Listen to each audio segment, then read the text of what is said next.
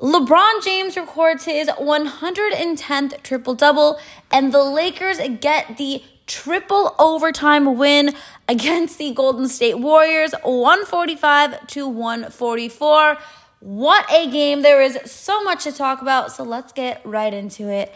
What's up, Laker fam? Welcome to the Laker Hand podcast. I am your host, of course, Laker Hand. I am joined by the one, the only, my favorite co-host in the entire universe of universes, Laker Dad. Dad, I don't know about you, but I am absolutely exhausted after this one. But all I can say is thank God the Lakers ended up with this win. Yeah, Hannah, this is one of those games that, if you win it, you can say, boy, that was a crazy game. If you lose it, you say, oh my God, that was absolutely devastating. This was honestly one of the craziest games I've seen in a long, long time. It really looked like the Lakers were dead in the water in the third quarter. Golden State went up, I think, by 16, 17, 18 points. It looked like we were done. And AD then gets hurt and goes out. And while he's out, miraculously, the Lakers come back and come to within two. And then it was seesaw the rest of the game. Just an unbelievable game, Hannah. But we got to talk about LeBron James. This might have been the best game I've ever seen LeBron James play. I mean, unbelievable. Like I said in the intro, Dad, his 110th triple-double. He had 36 points, 12 assists, 20 rebounds. He shot 14 for 25 from the floor, 2 for 4 from three-point range. Dad, the last player to have a 30-plus point game and 20-plus point rebound game was Kareem Abdul-Jabbar. I think it was in 1976. So it's been a little while. I mean, and Dad, just what do you even say about LeBron anymore? At this point in his career, at his age, the fact that he's doing this and he was playing so well and he's the reason that we won this triple overtime game, he's able to do that while playing, how many minutes did he play tonight? 47, just under 48 minutes. It's unbelievable. I've truly run out of words to even describe him. Yeah, as I said, Hannah, I think this might have been his best game as a Laker. He left me speechless at times tonight, Hannah. He just was all over the court doing absolutely everything, played with incredible energy for 47 minutes.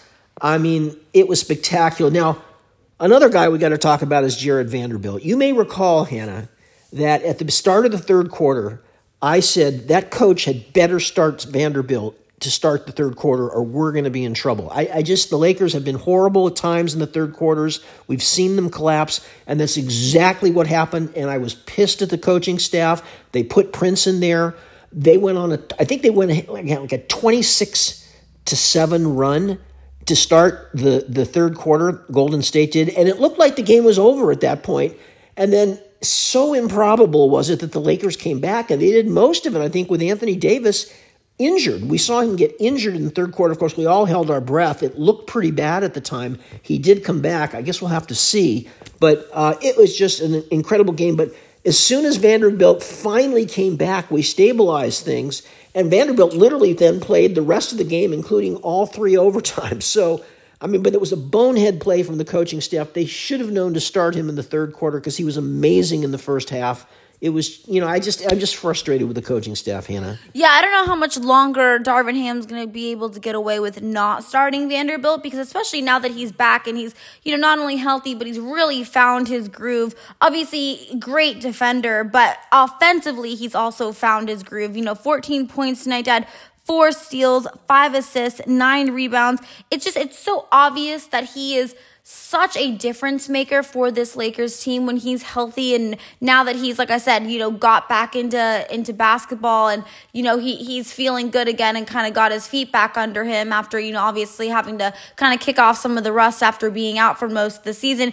I don't know how much longer Darvin's not going to be able to start him because the Lakers need him out there. He is just such a difference maker and so insanely important to this team on really both ends of the floor, Dad. And you take a look at Prince, who for some reason, like we've said, coaching staff just loves him for some reason, but he was 0 points tonight, 0 for 2 from the floor. He's just a complete non-factor when he's out there. So Vando's got to be in the starting lineup. It's getting ridiculous at this point. But Dad, a couple other players I want to talk about tonight. Anthony Davis, obviously, like you said, went out in that third quarter. It looked really bad. I know everyone was panicking on Twitter, including, me and you. But then he came back in the fourth and, played through it. We have to wait and see, what the medical team, I guess, kind of diagnoses his injury, or if it was just maybe a little bit of a kind of a twist and he's okay, because he did come back. And I mean, not only did he play in the fourth, but he played in all the overtime. So finished tonight with 29 points as well as 13 rebounds, 4 block shots. And then D'Angelo Russell got off to a rocky start tonight, but when AD went out, D'Lo was the guy who kept us in it and actually led the charge. He had 11 points in that fourth quarter. Finished tonight with 28 points, 5 assists, as well as 3 rebounds and 2 steals. He also had some huge shots there, Dad, in those overtime. Yeah, Hannah, D'Lo had a kind of an odd game tonight. He had a kind of a poor first half, but he had a very good third quarter that was instrumental in helping us come back. And then he played the entire fourth quarter, and it was kind of a mixed thing. He had a couple of terrible turnovers at the end of the game that could have been costly, but at the same time, he hit a really key 3-point shot late in the fourth quarter as well. So I don't know. Again, on the whole, it was a good, gutsy performance from D'Angelo Russell. Maybe not as polished as some of his other performances recently, but still very effective in the end. Well, the way he had been shooting, the month of January, he's got to kind of come back down to reality at some point. But, Dad, he was 5 for 8 from three-point range. So, still, I think D'Lo had a pretty darn good game tonight. I'm not going to complain. Dad, one of the key stats for the Lakers tonight was the fact that they hit 38 out of 43 free throws. Now, that in itself really made up for the fact that Golden State, is such a great three-point shooting team. I mean, they made 23 three-pointers, Golden State did, shot just under 40% from the floor, as of course to oppose the Lakers only made 9 three-pointers. So, Dad, those free throws were a key in this game. And like we always say, those free throws, you got to be able to knock them down because they're just free points. And the Lakers definitely took advantage of getting to the line so many times tonight and hit those free throws. So definitely a great stat tonight. But, Dad, something else I kind of just want to talk a little bit about. I mean, obviously, Dad, Steph Curry is an incredible player. I mean, the best three-point shooter to ever play, probably just the best shooter to ever play basketball in general.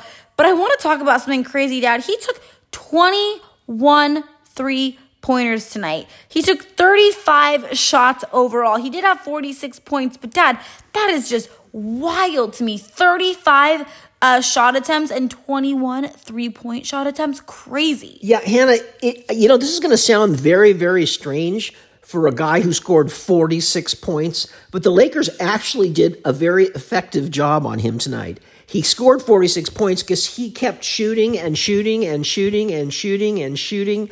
It was crazy. There were periods where he was like the only one shooting for Golden State. So, again, he, of course, hit some really key shots, especially in the overtime period. And, it's hard to come up with words to describe Steph Curry. He's so amazing. But actually, the 46 points is a little bit deceptive. I actually think the Lakers did a pretty good job on him tonight because he was quite inefficient in his shooting, which is not always the case. Yeah, absolutely. Now, Dad, obviously, this is an exhausting, game. I can't believe the Lakers won this one.